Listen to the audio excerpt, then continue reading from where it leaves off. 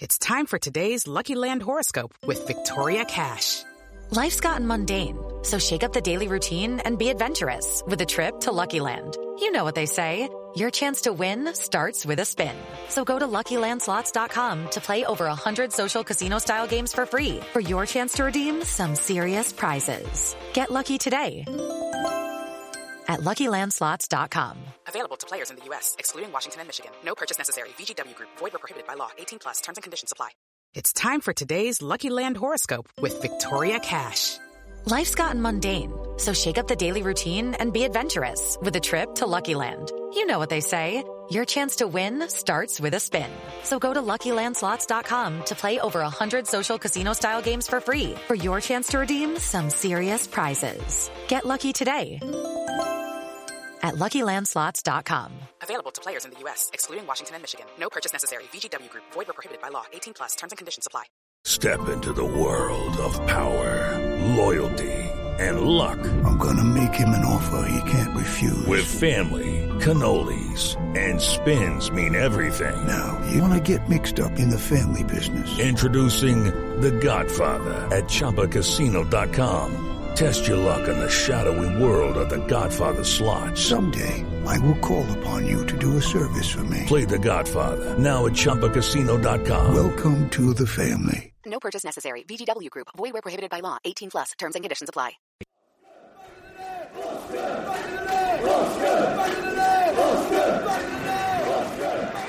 Ritchie.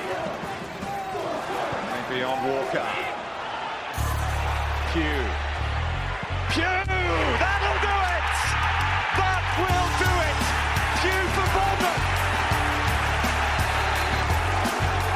The roof of the goal sands is raised!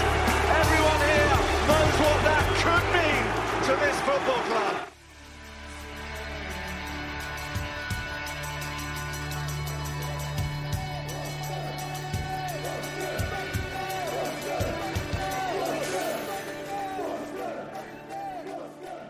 Hello and welcome to episode 45 of Back of the Net, the AFC Bournemouth podcast. My name's Sam Davis and I'm pleased to say that this week sees the return of our man from down under, Mr. Sean Barker. And Sean, there is a reason for your absence recently, isn't there? Hello, mate. Yep, and hello, listener. Lovely to be back. And firstly, Sam, well done on the last few weeks' shows. It's been nice to be a listener and just listen in. But yeah, it's been pretty busy. We had a bit of a holiday and I climbed a mountain, which was an active volcano, and actually stood in the crater and had that moment of, at some point in the next couple of 100 years, this is going to blow. Is it now? But it wasn't, folks, because I'm back. But also, yeah, pretty busy at home because we are now expecting a second baby. Oh, mate, that's absolutely superb news. I haven't got the champagne, but I've got a can of Punk IPA here. I don't let you down, do I? Not a G&T. You've upgraded to a craft beer. What a hipster. Yeah, I certainly have. But, mate, really big congratulations to you and Tash. And, yeah, it's going to be great to increase the family. Yeah, and another Cherries fan, whether they like it or not. I'm really delighted for you, mate. And I'm just pleased that on your podcast return, we can keep the good vibes going as we'll be celebrating a 4-0 Cherries win. So here's what's coming up.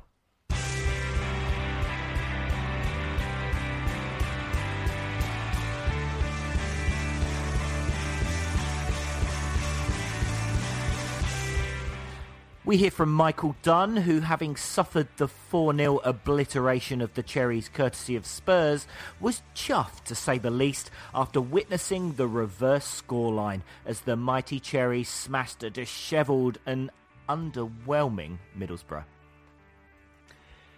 We then hear the fan thoughts and media reactions, followed by a discussion about the match with Sean and yours truly, as we dissect the stunning 4-star performance at Dean Court. After that, as part of our online review this week, Sam speaks to Steve Jenkins, who runs the Tales from the Southend website. Plus, we go over 5 top tweets from the weekend, including a theory by Sam on why Middlesbrough was so poor. That's right, and I'm not sure how true it is, but it may go some way to explain why a team that were pretty good against Arsenal were all of a sudden not so good against us. And you know, listener, we love a conspiracy here on Back of the Net, so this has got to be 100% true, just like all the other ones. Anyway, we'll then go on to preview our next encounter, where we travel up to Sunderland in the hope of cementing our Premier League status. Sorry about that terrible accent. Yeah, that was terrible. Which part of India was that, Sean? But first on Back of the Net, it's time for another Do You Remember? And we have a soundbite from a Cherries game from yesteryear, and at the end, a few questions are going to be asked. So, listen carefully.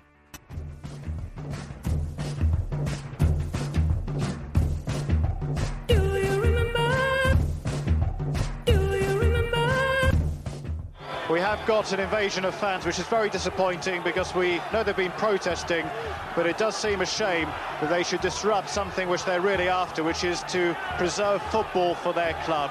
Very disappointing scenes indeed. The third goal, not really responsible for it. This was, I think, a premeditated action, and the referee has taken most of the players off the field, which is the wise thing to do. But they're certainly not helping their cause by making this sort of interruption. And these are very distressing scenes. I would stress, this is not the way to go about any protests.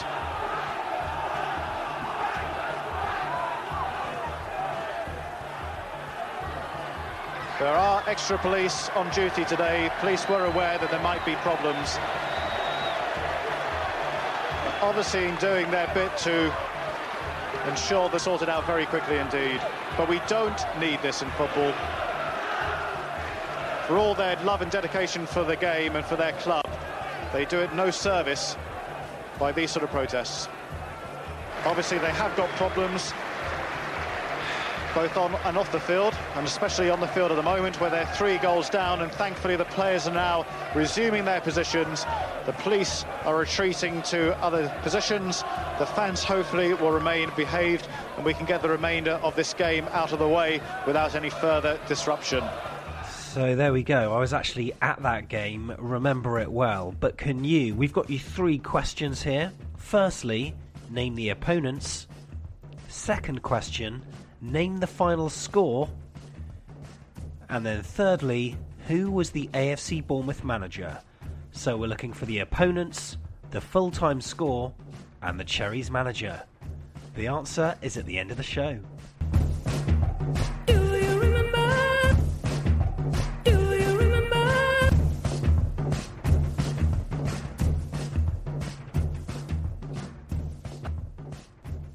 So there you go, listener. Do you know the answer? And Sean, he's scratching his head over there. Do you know the answer? Well, when I first heard it, my first thoughts were, I don't think it is this, so I'm going to say what I don't think it is. Does that make sense? I think it does. So I don't think it's Blackpool fans, is it? You're right, it's not Blackpool. I'll tell you what, I'll give you a little clue, another little extra Brucey bonus clue. This was televised on a Sunday afternoon, live on Meridian. So it was on ITV in the South, and that's all I can say. That's all I can say. Yes. That's actually a massive clue, because this back in those days.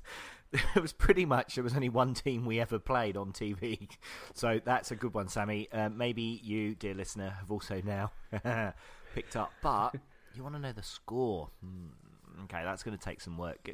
At the end of the show, I'll carry on. At the end of the show, we'll give you the answers. So we'll move on now, though, to a scoreline which I'm sure we can all remember.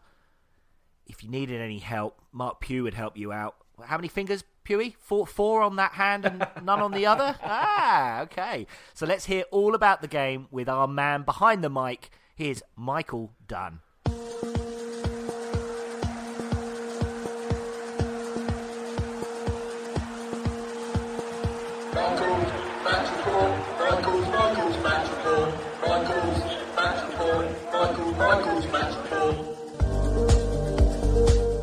Our top-tier Cherries took a significant step to securing a 3rd season in the Premier League with a decisive 4-0 victory over struggling Middlesbrough on Saturday at Dean Court. Eddie played what appeared to be his strongest available team from the kick-off, with Ryan Fraser replacing Junior Stanislas on the wing and Dan Gosling returning for the much-appreciated Jack Wilshere in midfield. Despite voicing his intention in midweek to move on at the end of the season, Max Grader retained his seat on the bench, with Jordan Ide nowhere to be seen once again. The players and management had made no bones about the importance of this fixture and backed up these words inside the second minute when Josh King gave us the lead. Gosling found Mark Pugh, who played a 1-2 with his old pal Charlie Daniels, before crossing to King, who nonchalantly turned the ball past Brad Guzan despite being surrounded by Borough defenders. I have spoken previously about my aversion to early goals, but on this occasion I was prepared to make an exception, as Middlesbrough's record this season suggests that if you can take the lead against them at any stage in proceedings, the game is as good as won. Before we were able to extend our lead, Gaston Ramirez decided it was time to see if he could somehow find favour with the home fans by performing a comedy dive in our penalty box several steps after he had brushed past Simon Francis. When referee Graham Scott finished laughing down his sleeve, he produced the yellow card, presumably to punish the Uruguayan for such poor play acting. On 16 minutes, we went 2 up when Benica Fobe scored his 3rd goal in the past 6 games. The always hirsute Adam Clayton fell into the same trap Harry Arter set for Georgino Wijnaldum, and as at Anfield, the ball found its way to a Fobe, who finished in trademark first-time style. There didn't seem to be much that Steve Agnew's side could do from that point, although that was not going to stop Ramirez from continuing his selfless display in pursuit of popularity. 4 minutes after a Fobe strike, Ramirez made a dangerous-looking lunge at Mark Pugh, and although he barely appeared to touch our beloved winger, referee Scott had seen enough and produced the 2nd yellow. In a reverse of events at White Hart Lane on Easter Saturday, we remained in complete control of the game for the remainder of the first half without extending our lead, with King and Arter going closest. Borough did have their chances, however, with Alvaro Negredo almost blasting a hole through Artur Boric's chest with a searing half volley, and Boric then tipping Martin de Roon's 30-yard screamer around the post. Just before the break, Dan Gosling suffered a recurrence of the mystery calf injury that has been plaguing him in recent weeks, his misfortune opening the door for Lewis Cook to enter the field of play with Eddie short of options in central midfield. Cook the younger did not waste his chance, and on 65 minutes played an incisive raking pass to Mark Pugh, who cut inside to curl the ball beyond Guzan and into the net at the far post. The popular winger, who also goes by the names Charlie Daniels and Ryan Fraser according to Match of the Day pundit Kevin Kilban, was making his 250th league appearance and put in a man-of-the-match performance much to the delight of the Cherry Nation. 5 minutes later, Bournemouth had a 4th goal. After Adam Forshaw had fouled his namesake Smith, the Pugh doppelgangers Fraser and Daniels lined up to take the free kick. The wee man was in a hurry to get on with things and played the ball to Daniels before he was expecting it. This was no problem for our left-back, who gave a couple of defenders the slip before firing past Guzan and taking off in the direction of the by now cowering corner flag. We continued to make all the running and could have made an even bigger dent in the goal difference had King or Afobe made some kind of contact with Pugh's excellent cross into the corridor of uncertainty.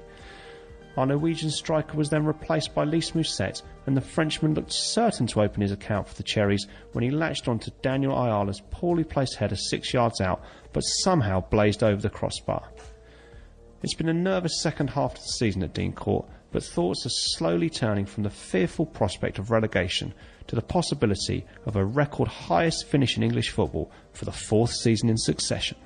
Just imagine, can we get top 10? Who knows? That was Michael Dunn there with the match report from the weekend. If you're not following him, do it now. Go onto Twitter and search all departments.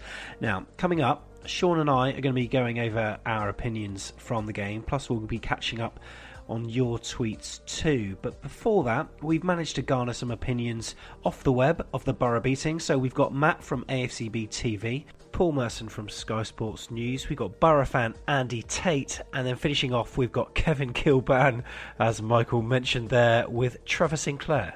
Their thoughts are coming up, and to accompany them, a song choice which this week comes from last week's runner-up, who was Ross Devonport, and the song this week is from Carrie Underwood. The track's called Blown Away. Middlesbrough certainly were. Now, I've never heard the song before, but I've been told it's Ross's favourite ever song. Ah, Ross. Anyway, here goes.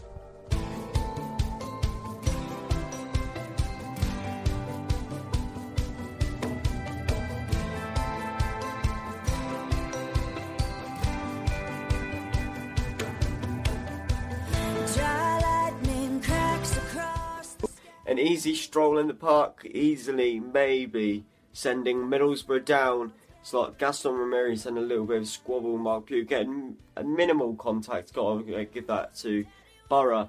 And lunging into the tackle, he gains a second yellow card from the dive as well from first. And he does get sent off and gets a lot of abuse from the Bournemouth fans from that, for being an ex-Southampton player as well. So not very good for him. And a very going to create another, even more difficult afternoon for Borough, as they have had a really poor start to the game.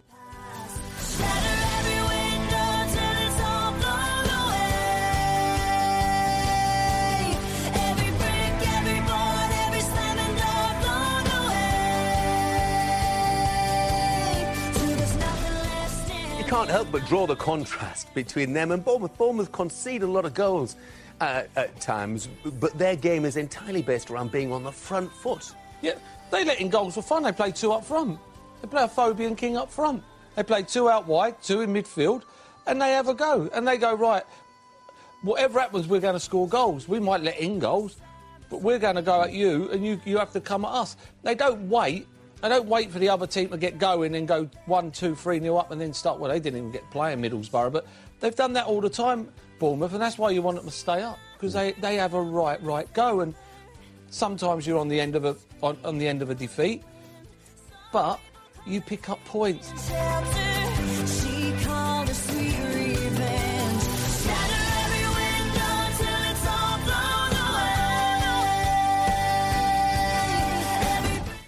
I'm just more frustrated and angry than anything, because losing 4-0 to Bournemouth, I'm sorry, that doesn't quite make sense to me. Like, 4-0 to Bournemouth. Bournemouth are not a world-class team. Yes, okay, give them the due. They got a classy manager, and obviously the team isn't bad. But you don't go there and get beat 4-0. Flipping it. You do not go there and get beat 4-0. But it is what it is. Obviously we have to kick on. On to Sunderland now, come Wednesday night. If we lose that game, our pride's gone this season, hasn't it?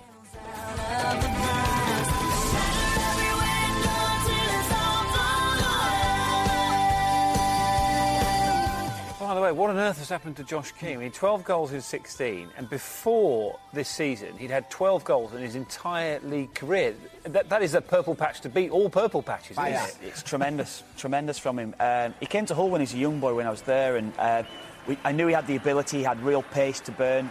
He's chasing lost causes, he gets something from nothing here, and that's the one thing I've really liked about him. Yeah, I think he looks fit, he looks like he's got the bit between his teeth, he's confident, and I think it's good manager. You know, you look at Eddie Howe, he's been coaching him, he's good coaching, it's good leadership from the manager, and he's encouraging him to do these things, and he's gone out there. And listen, if it wasn't for Callum Wilson's injury, would he have got the opportunity? To talk about taking your opportunities, he's certainly done that. He's scored more goals this season, the third most in the Premier League, behind Lukaku and Kane. So there we go. Thank you to Michael for the report, and great to hear the fans speak as well as Kevin Kilban, or was it Kelvin? Who knows? Who knows what his name is? And also Trevor Sinclair and Paul Merson as well, who was very complimentary about AFC Bournemouth, whilst, the way he was speaking about Middlesbrough, it's not good for them. They really need to win in the week, and by the time you're listening to this, well, they might even be down, who knows? But Sean, what a podcast to come back for. What did you think of that performance? Yeah, very happy to be back, and love the Borough fan there, just so miserable. And I've got to mention, there was a tweet I saw after the game from a Middlesbrough fan, and it was something along the lines of what we thought the Premier League was going to be about, and it was, getting to play and battle against these big clubs, big stadiums, and a epic relegation battle. What it turned out to be, getting destroyed by Mark Pugh. And what a combination. It's the Daniels Pugh dovetailing once again, isn't it? And they combined amazingly. They did well, and then Pugh put in that first cross, it was cleared, but they just worked together so well, and Josh King finished the perfect start, wasn't it? About 90 seconds on the clock. It was just nuts, wasn't it? I mean, we got off to a super quick start. We looked great. We looked confident. Middlesbrough already, right from the kickoff, just looked like they were a team already destined to go down. And Pugh and Daniels reminded me of, like when a cat gets a little rodent or something and it just toys with it before it puts it out of its misery. That was what Daniels and Pugh were like on the left. It was just like, oh, this is going to be a field day today. 1-2s, they couldn't keep up. Gosling came over, I'll get involved for a little bit. Pewey, one cross in, comes back out, doesn't give up. And then Josh King proving that as well as being great out wide, great dribbler, he's a great finisher and he knows where to make the run and a nice finish into the bottom corner. Yeah, it was a really assured finish. And I noted on Twitter there was a lot of, I wouldn't say negativity, but a lot of worry and angst before kickoff. A lot of people were really nervous about this one, and obviously rightly so, considering, in hindsight, we look back and think, well, if we drop points in that match, we'd only be, 4 points behind, so it was important. Yeah, and I had Patrick Devitt asked what my prediction was for the game, and I went 2-2 because I saw it that Middlesbrough had to get something out of this game. We've just come off the back of a pretty heavy defeat, albeit, played well and Spurs are amazing and all that kind of stuff. Yeah, I just thought there'd be something from Borough, but you just did not see it. They looked isolated up top, Negredo on his own, and just no one really busting their ass to put a tackle in or make any movement to stop us scoring that goal. And yeah, the nerves, I tell you, after the first 90 seconds, the nerves relaxed and it was like, okay, this is going to be fun. Yeah. And then it didn't take long, did it, till we got the second. Yeah, that's right. And Harry Arter doing what he does best. I mean, I don't see many midfielders who do that and press like he does, but he just sort of went for broke, really, and managed to win the ball off the defender in Benikofobe. Right place, right time, instinctive. Glad he was switched on, but, it was a great finish, just, side-footed into the net, and once again, really pleased for Benick there. Yeah, and it's funny, isn't it? Like, it seems, and this could be a sweeping generalisation, but when he doesn't have much time to think about it or many touches, that's when he gets a lot of his goals, doesn't he? Whereas when he has a couple of touches, whether he was one-on-one at Old Trafford or away at Sunderland when he fell over or whatever it was. But yeah, when he was just bang, just instinct. And I guess we need to bring up probably at this point the change in nets, because it's all been reported obviously everywhere, the net colour from red and black to white, so that for the instinct of the striker they can just glance, see the net, and it definitely worked with that goal. Yeah, we certainly do, and I've got a theory on that which we'll bring up later in the show, because in our online review we mentioned the nets as well. But I tell you what, Borough did have a chance, but that was at 2-0, but Negredo, it fell for him, but he almost hit, if this is possible, he almost hit it too well. It was, I remember when it was late 80s, early 90s, when you used to go down to the arcade machines, there was an arcade football game that had, if you made enough passes, you got a turbo shot where I think you had to press A and B together, and the striker would do this ridiculous rocket ball where the ball would shoot, the goalkeeper would take it in his chest, would bust through the back of the net and fly into the crowd, and you'd score the goal. And it was like that. He'd found A and B because it was a huge hit. I mean, either side of Boric, and it was in. And I loved when Boric was laying down, just kind of getting his breath back. He did a little smile, didn't he? Yeah, he did. And it just a slight mishit, and that would have been a worldie of a goal. He had loads of time to think about that as well, so I don't know if that had an effect. But anyway, we could have made it 3-0.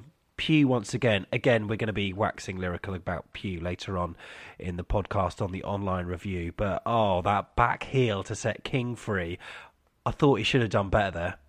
Yeah, he should have scored. It deserved, from that back heel alone, it deserved a goal. And yeah, I don't know, he just lashed at it a bit, didn't he? Just across his foot, and yeah, I mean, it set the scene to go.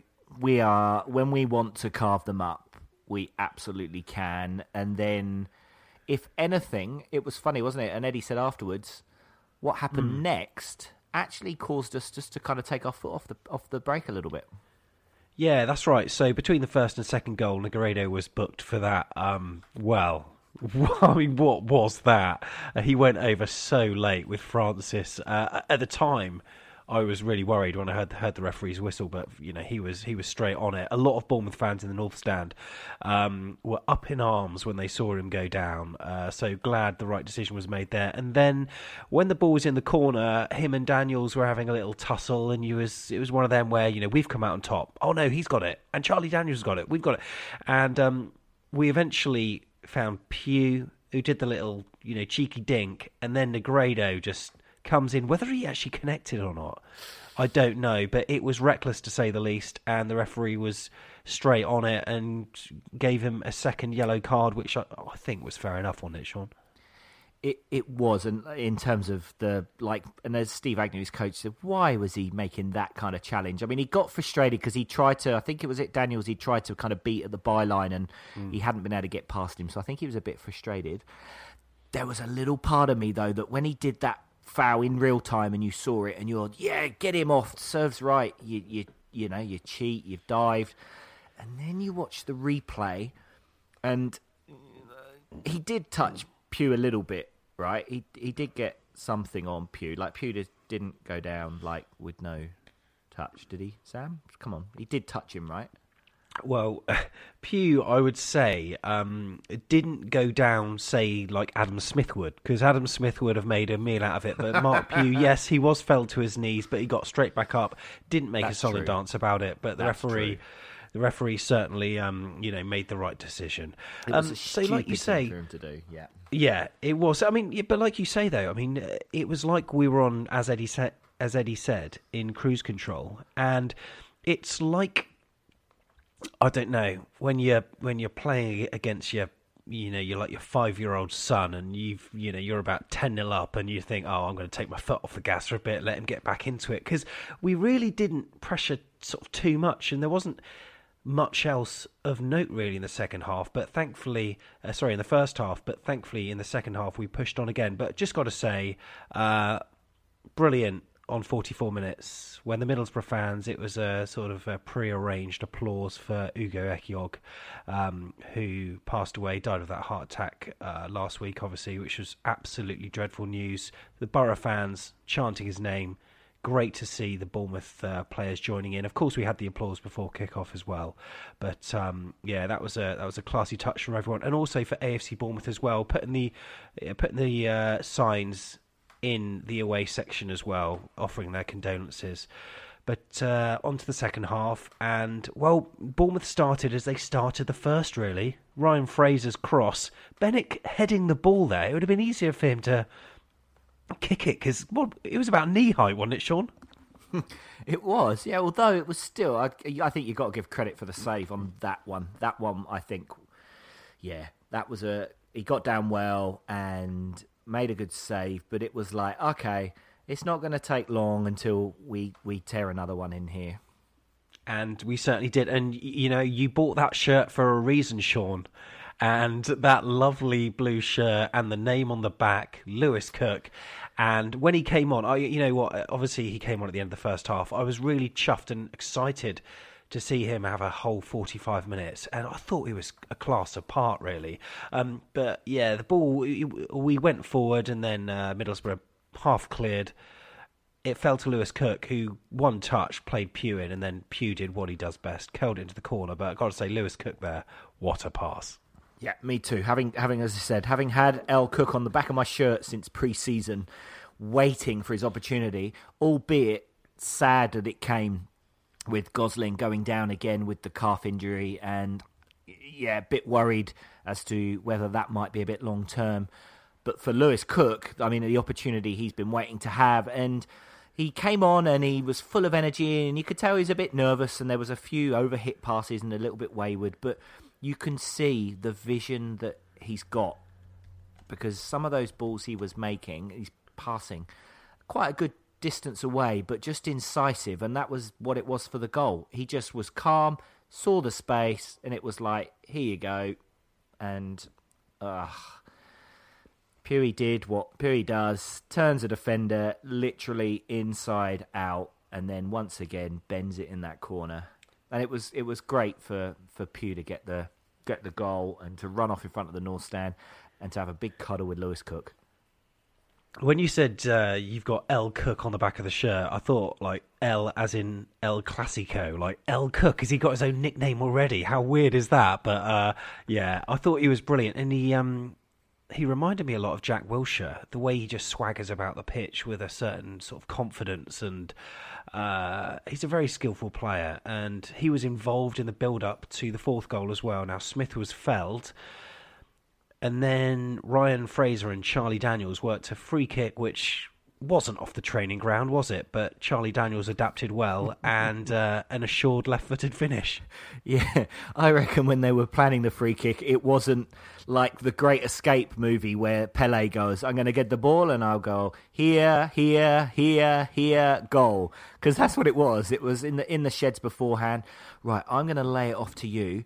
You're going to go pretty much round 4 players and smash it in the corner. Yeah, no worries. Yeah, it's fine. Just let me know when, and just everything about it was just, Borough, you're gone. You are absolutely gone. That is your season summed up in one goal.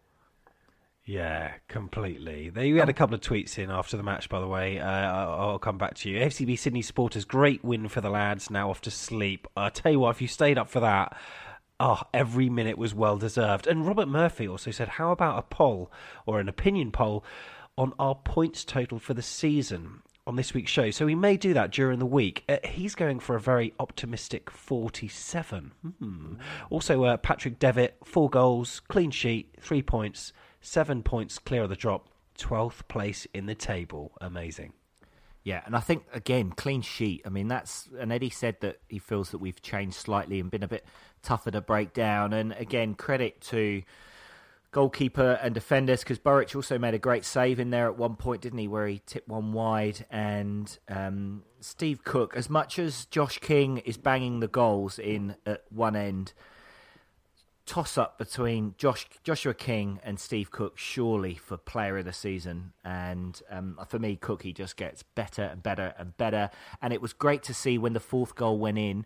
It was like, was it a Spria for Newcastle where he put his shirt on the flag and waved it? It was almost like that with Cookie, where the flag's been kicked out and Cook's just lifting the flag up and waving it around. But yeah, it was an excellent day of football at the Vitality Stadium for all those that were there and for all of those that were watching around the world, wherever you are, however bleary-eyed you were.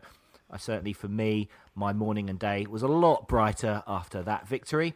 But now you've had our thoughts on the game, but what about the AFCB Twitterati? Well, in the moment, we're going to get our top tweets from the weekend. But first, Sam has done an online review for this week. And as he's a web developer, I'm pretty sure he would have been in his web geek element chatting to his special guest as he talks to fellow web designer Stephen Jenkins, who, as well as being a lifelong Cherries fan, is also editor of the longest running Cherries fan website.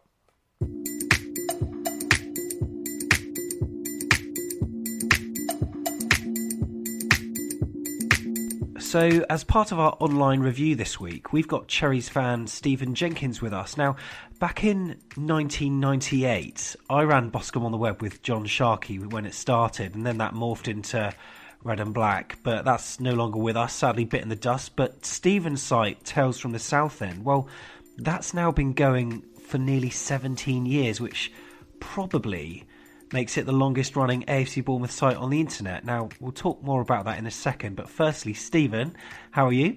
I'm very well, thank you. Good. And did you enjoy Saturday's game? Of course I did. What was not to like, eh? It was incredible, wasn't it? So, when did you start supporting AFC Bournemouth?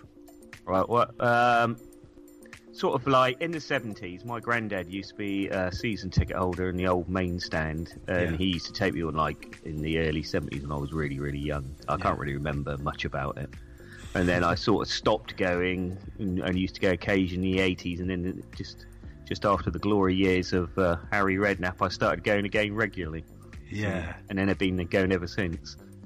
Ah, good stuff. So, yeah, as we were saying, your website is Tales from the Southend, and it is at www.thesouthendend.co.uk. What gave you the inspiration for doing the website? Well, at the time, I was looking for a job, and I thought I'm gonna as a web designer, which I did do briefly. And I'm thinking, well, I like AFC Bournemouth. I'll see if I can make a website. And I just sat around and thinking. Well, I always used to go in the Southend, and so why don't we hear about people's stories from the Southend? That's basically what it was. I can remember this bloke sitting in front of me, scratching a scratch card, and looking from behind, it looked like it was something more hilarious. And so that just sort of inspired me, thinking, I wonder what other stories people have got. They could tell us while they've been sat here watching us lose. Yeah, good stuff. You know what? I can tell that you are a web designer or have been a web designer because it's an excellent site and graphically, it's incredible. I mean, some of the graphics you put out on Twitter are like a proper professional, I've got to say. But thank you very much. No, that's okay. I mean, so what kind of content can people expect on Tales from the Southend?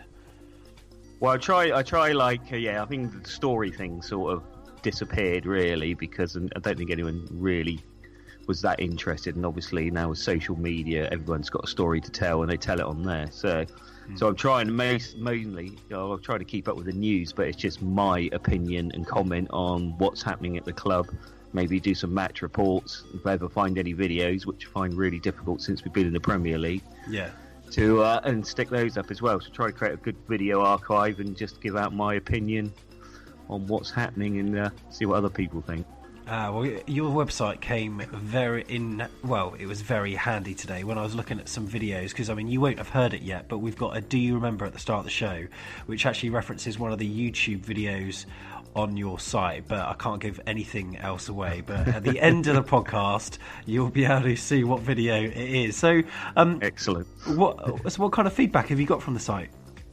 It's strange because obviously before we were a Premier League team, didn't really get much interest. Maybe obviously some Bournemouth fans, but apart from that, didn't really get much interest. And now since we've become Premier League, I seem to have more interest from other people, other websites especially, but of other teams seem to have more interest. And obviously Bournemouth fans now can get their information everywhere now, aren't they? Because since you're in the Premier League, you're splashed across every newspaper, media outlet, or someone online. Yeah. So I get, obviously people like it, and I'm trying to give people what they want as well as say what I think at the same time. Yeah, no, it's a cracking site. I did see one of your pieces actually on another website. I mean, I know from doing websites, you sometimes get an email that have got questionnaires you've got to go through and answer the questions, which appear as like preview pieces on other websites. So I mean, after Saturday's game, which was absolutely tremendous, we take our good form still on to Sunderland on Saturday, 3 p.m. kickoff.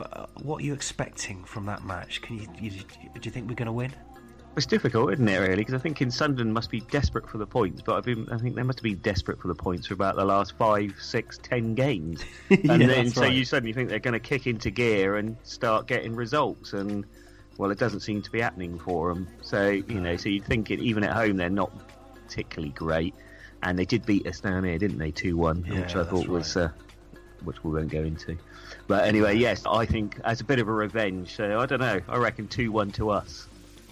Brilliant. I'd be well chuffed with that. Well, we'll hear more on Sean and my predictions on the game a little later on the podcast. But as we continue our online section this week, let's check out some tweets from the weekend.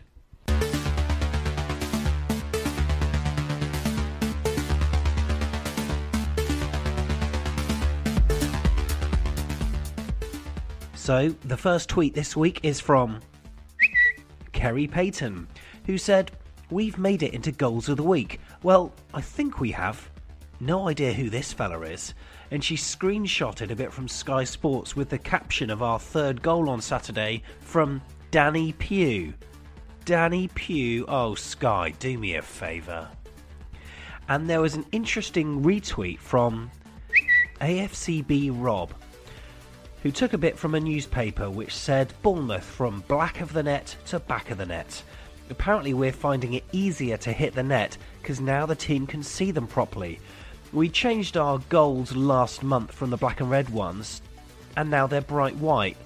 And the paper article said that the £125 looks to be money well spent, as we've scored 10 goals in 4 games compared to just 12 goals from the previous 9 home games.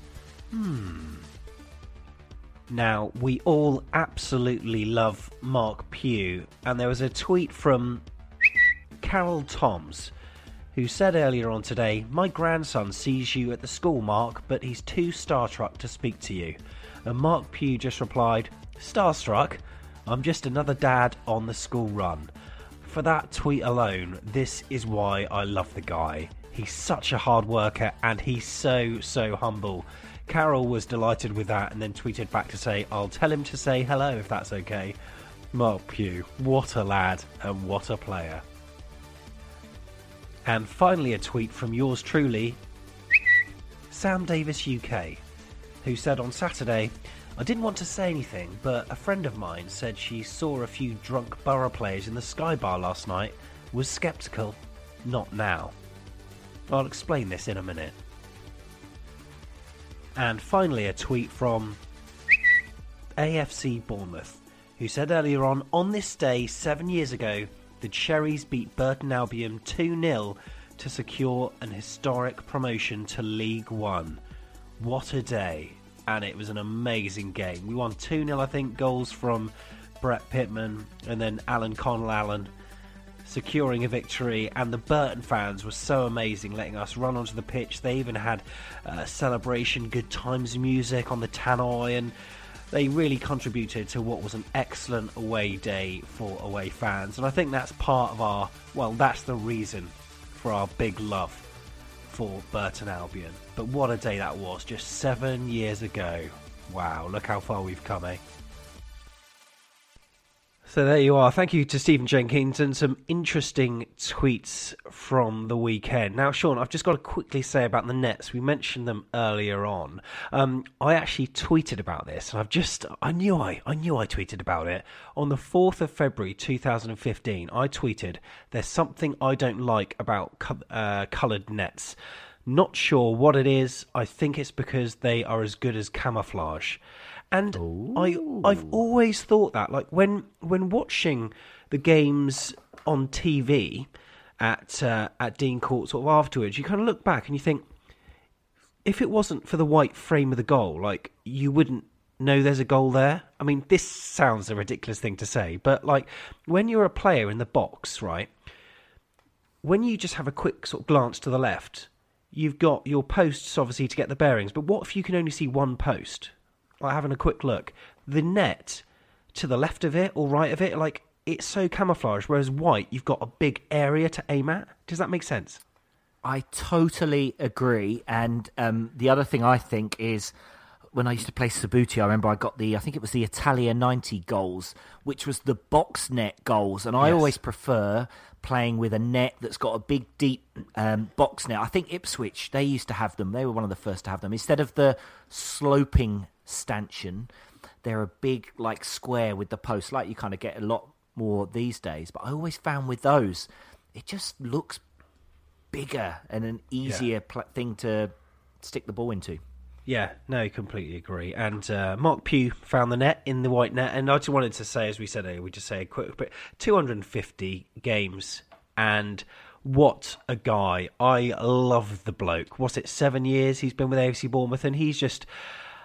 he's reaching legendary status if he's not already. I think the way he carries himself off the pitch is absolutely superb. He comes across as such a humble guy, but he's such a hard worker. And the fact that he's always proved us wrong, maybe I'm not saying us collectively, because I've been one of the fans who's always thought he can't cut it next season, and he's always done well. Once again, he's just been absolutely exceptional. He has, and he's also the attitude of him sums up, doesn't he? The attitude of the team and the ethos and the togetherness, and he's a kind of player that he won't suit every game in the Premier League, and we have found that out in some games, I think, where he hasn't suited it as well as other players could. But from a coach perspective for Eddie, knowing that if he doesn't play Pugh for a few weeks, he's not really going to have him knocking on the door, as far as we know, knocking on the door saying, "Hey, boss, why aren't I playing?" He'll just get his head down, he'll work hard in training, and then when number 7's been put on the team sheet, he's going to go out there and he's going to do everything he can. And yeah, it was such a great dominating performance from him, wasn't it, at the weekend? And yeah, just absolutely stoked for him. Really, really stoked. And you're right, club legend. He's well on his way. Yeah, and finally, just wanted to talk about the tweet that I mentioned of my own tweet about the Borough players. Because I'd read this as well somewhere else online. Go on. It's been interesting. I've had retweets and all sorts of likes on this. Right, this is a story. Right, my friend Sarah. Right, she was out at the Sky Bar. I'm not going to mention surnames or anything like that. She was out at the Sky Bar, the Hilton Sky Bar, on Friday night, and she knows nothing about football. Okay, and she gave me a call in the evening, and she said, "I think there are some Premier League footballers in here." And I said, "Do you know what team?" She said, "No." Anyway, that was that. At 2 a.m, I was actually working on a website which had to be done for the Saturday, so I was still up. I get a garbled text from her, and I text back saying, "Huh?" And anyway, she told me it was Middlesbrough. And I said, "Whereabouts are you?" And she said, "We're in the Sky Bar." And I said, "Are you sure they weren't fans?" She said, "No, they're players." And I quote, she said, "They're all off their face, so I hope it's not tomorrow's game." I replied, "Well, it's actually 3 p.m. tomorrow." And I said, "This is excellent news. Crazy if they are drunk." But anyway, she texted back and said they were 100% drunk and all had badges on their suits. And also she said something about random girls, which I won't mention. Now, this is when I started to become very confident about the result. Now, at the time, I didn't ask her to pap the players or anything like that, but she's not particularly one to make things up. Plus, it wouldn't even be a thing that she would really imagine up, considering she's not into football at all. The only thing that I can think of is that they could have been peripheral staff members or injured squad members, maybe. But anyway, that's what I said. And the reaction from the Middlesbrough fans after I tweeted that was hilarious. Many of which tweeted me to say that I was talking out my backside. But then I did reply by posting the question, "What, so your players were sober?" But yeah, that was an interesting one. Whether it's true or not, I don't know, because I wasn't there. But it caused a bit of a kerfuffle online anyway. Wow, like classic 70s football. Go out, get smashed the night before, except... in those days, the players would then turn up and still put on a performance. But, yeah, the old saying, though, Sam, is photo or it didn't happen. But without that, yeah, we're going to have to... We'll never know exactly who they were. But, yeah, I don't know. You could tell things aren't well, are they, at Borough? And, yeah, they're a side, I think, destined... They're destined to go down, I think, before that game, and I think that attitude summed it up, and so maybe. Like it. You got your moles out. I like your moles. Hi, this is the Biggin, Steve Fletcher, and you're listening to Back of the Net. How are the lads? How are the lads? How are the lads? How are the lads? How are the lads? How are the lads? How are the lads? How are the lads? The Stadium of Light. So on Saturday at 3 o'clock, Cherries and Cherries fans make the long and arduous journey to the Stadium of Light to play Sunderland in it's a must-win fixture. Sunderland they've got to get more than 4 wins really, but they're playing Arsenal away and Chelsea away at the end of the season. But it's going to be an interesting match really. Bournemouth, of course, in a good sort of run of form. Sunderland have to play Middlesbrough before that, and that is on Wednesday night, or today if you're listening to the podcast on Wednesday. So it'll be interesting to see what happens in that game. If they lose it, well, the match against us is a must-win match. But Sean, what are you sensing from the game? Do you think we can sort of roll up and then go home with 3 points? I would hope we can. I guess in terms of the lineup, what are we expecting? I mean, we're presuming that Gosling won't be fit and Lewis Cook will start in his place, which means that we're kind of we've really run out of centre midfielders, I think, haven't we? So in terms of our regular squad, what with Emerson Heinemann being still away up at Rangers, and did I see he's just won their Young Player of the Year? He's only been there 3 months, and I believe it might be fake news, but if it's real news, I think he's won that. But I don't think we can recall him, and so we probably maybe wouldn't want to at this stage. So we might well see one of the youngsters stepping up on the bench. But that's the only worry, is that we are getting a little bit light in the middle. Having said that, we're almost there. And, well, as far as staying up, I don't think there's any doubt of us going down now. But that's my only thought. Is interesting to see who we have in that centre midfield covering. Sunderland. For me, I think the Middlesbrough result, I think, will have a massive effect on our game. If Sunderland beat Middlesbrough, I think it will be a tougher game, and I think they'll be up for it. And I could see us. I could still see us winning, but maybe only just, or maybe a draw. If Middlesbrough beat Sunderland, I think we will smash them. I think this is the game. As much as you say that if they lose to Middlesbrough, it's a must-win, they're so far behind that I think if they were to lose this one, a big game against a local rival, my prediction, Sammy, 4-0. Wow. 4-0. If they lose to Middlesbrough, they're shocking, and we're in a good run of form. And yeah, if they win that game, then yeah, I'll go 1-1. But that's my predictions. What about you? What do you think? I'll tell you what, just as an aside, it's really interesting. I mean, it's not boring if you live in the northeast, is it? Because Middlesbrough, probably going down. Sunderland, probably going down. Well, definitely going down. Hull, maybe going down. Newcastle, congratulations. They are back up to the Premier League. Well deserved, and a fantastic away day as well.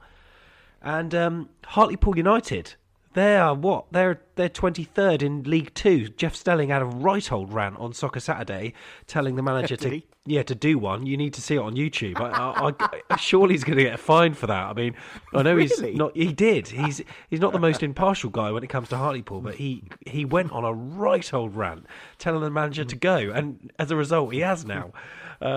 But yeah, so if you live in the northeast, things are pretty exciting. But for Sunderland, it's not looking good. I think you're right. The result against Middlesbrough is going to sort of determine the match. I think we can roll out winners. I don't think it's going to be as easy as 4-0. I think we could come away with a 2-0 win, and that's what I'm going for. And with the lethal duo up front of Josh King and Benik Afobe scoring the goals. Now, you may have seen, Sean, I put out a tweet earlier on, and it got a fair few sort of likes and retweets. And this is a fact, there's a few Benik Afobe haters there still in Twitterland. And I worked out that without Benik Afobe's goals this season, Bournemouth would have 5 fewer points, putting us in 16th place. That's the equivalent of £6 million worth of prize money. Ooh, good stat, Sam. Now, I'm slightly distracted because my geography of the north of England is rubbish. You know, once you're north of the Watford Gap, you're northern as far as I'm concerned. And you were putting Hull into the northeast category. Yeah. So I just had to go and, hang on, well, according to my map, they're east of Leeds and bloody miles away from Middlesbrough. I'm going to put it's the same as calling somebody from, I'm going to zoom in on the map now. It's been a while since I've been in the UK. Someone from Worcester, let's say, is on the south coast. In terms of distance from us, what are you on about, Sam Davis? If you look at ukcoastguide.co.uk, the North East Coast Guide, for the purposes of the UK Coast Guide website, the North East region starts at Kingston on Hull. Is that the same as Hull? Who knows? Yeah. Anyway, who knows? Terrible geography. Anyway, if you're heading up to the game, don't use Sam Davis's sat nav, because I think he's put Sunderland as a wee quaint little fishing village in the coast of Cornwall. Hi, this is Gary Chapman, the bloke who stands in the back of the North Stand shouting, "Up the cherries!" You're listening to Back of the Net.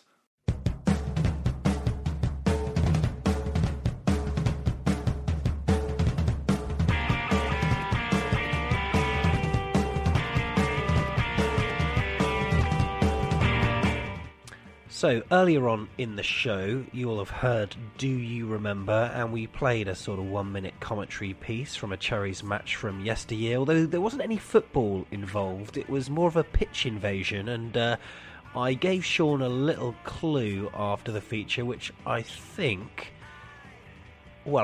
he's got it, judging by his face. There was a little sort of bright spark, a little light bulb popped up above his head. And Sean, are you going to tell me the right answer now?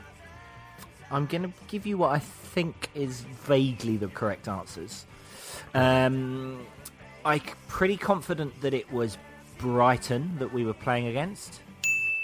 And there was a couple of things. One, I can remember being there now because it was back. I can't remember the exact year, but it was mid-90s, wasn't it? Mid to late 90s, I seem to recall. Score, can't remember, but yeah, am I right so far? Yes, you are. It was in 1995, which probably will now give you an idea of who was managing us at the time. So it was Melly Machin, I believe. On the bench, it certainly was. Yeah, and what was it like? I mean, what stand were you in? I was South Stand, so I was always in the South Stand. Now, but this was. So it was 95, but it wasn't... It must have been 95, 96, because I don't remember it happening in the Great Escape season. So was it... It must have been the... Was it early 90... was it late 95? It must have been that following season, right? Mate, I just put these features together inside 2 minutes. I've got time to work out the months and days. But yeah, it was Brighton. We won 3-1. And I mean, there is a YouTube video actually, and if you actually go onto the Tales from the Southend website that we spoke about earlier, check out their video section, and it's actually really quite intimidating. I mean, the Brighton fans were doing it not, only because of their own frustration of their position with the Goldstone ground and all that kind of stuff, didn't have anywhere to play, and the way some of their fans antagonised the people in the newsstand, I mean, you'd never see anything like that today, but they were proper going up to them, and newsstand fans were running away. It's a real interesting video, so certainly do check it out.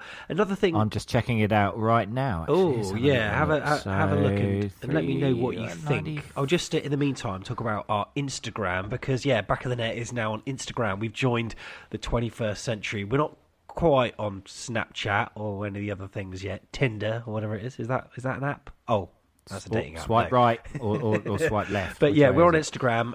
Give us a follow and like our tweets. No, Instagram posts. Yeah, just go to instagram.com/AFCB podcast or search AFCB podcast over there on Instagram. And when you see us post, do feel free to do whatever you have to do on Instagram, and do, of course, spread the word.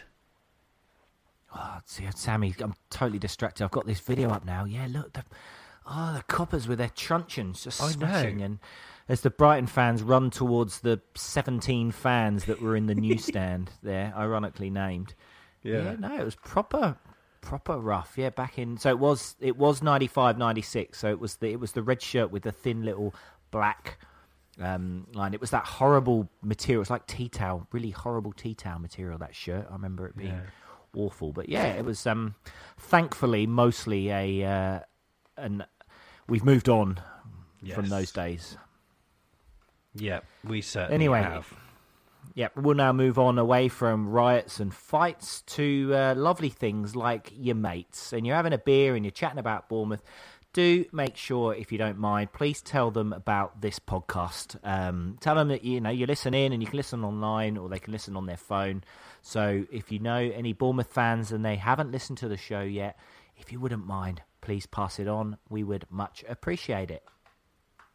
So thank you very much for tuning in to another episode of Back of the Net, the AFC Bournemouth podcast.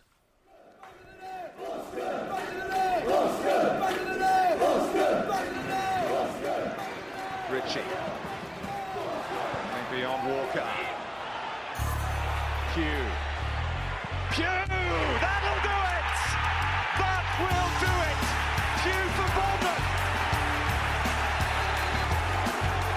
The roof of the Gold Sands is raised! Everyone here knows what that could mean to this football club.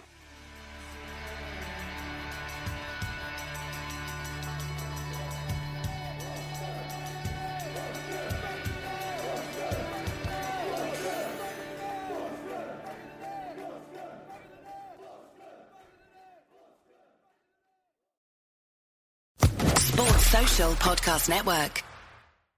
Lucky Land Casino, asking people, what's the weirdest place you've gotten lucky? Lucky? In line at the deli, I guess? Aha, in my dentist's office. More than once, actually. Do I have to say? Yes, you do. In the car before my kids' PTA meeting. Really? Yes. Excuse me, what's the weirdest place you've gotten lucky? I never win and tell. Well, there you have it. You can get lucky anywhere, playing at LuckyLandSlots.com. Play for free right now. Are you feeling lucky? No purchase necessary. Void where prohibited by law. 18+. Terms and conditions apply. See website for details.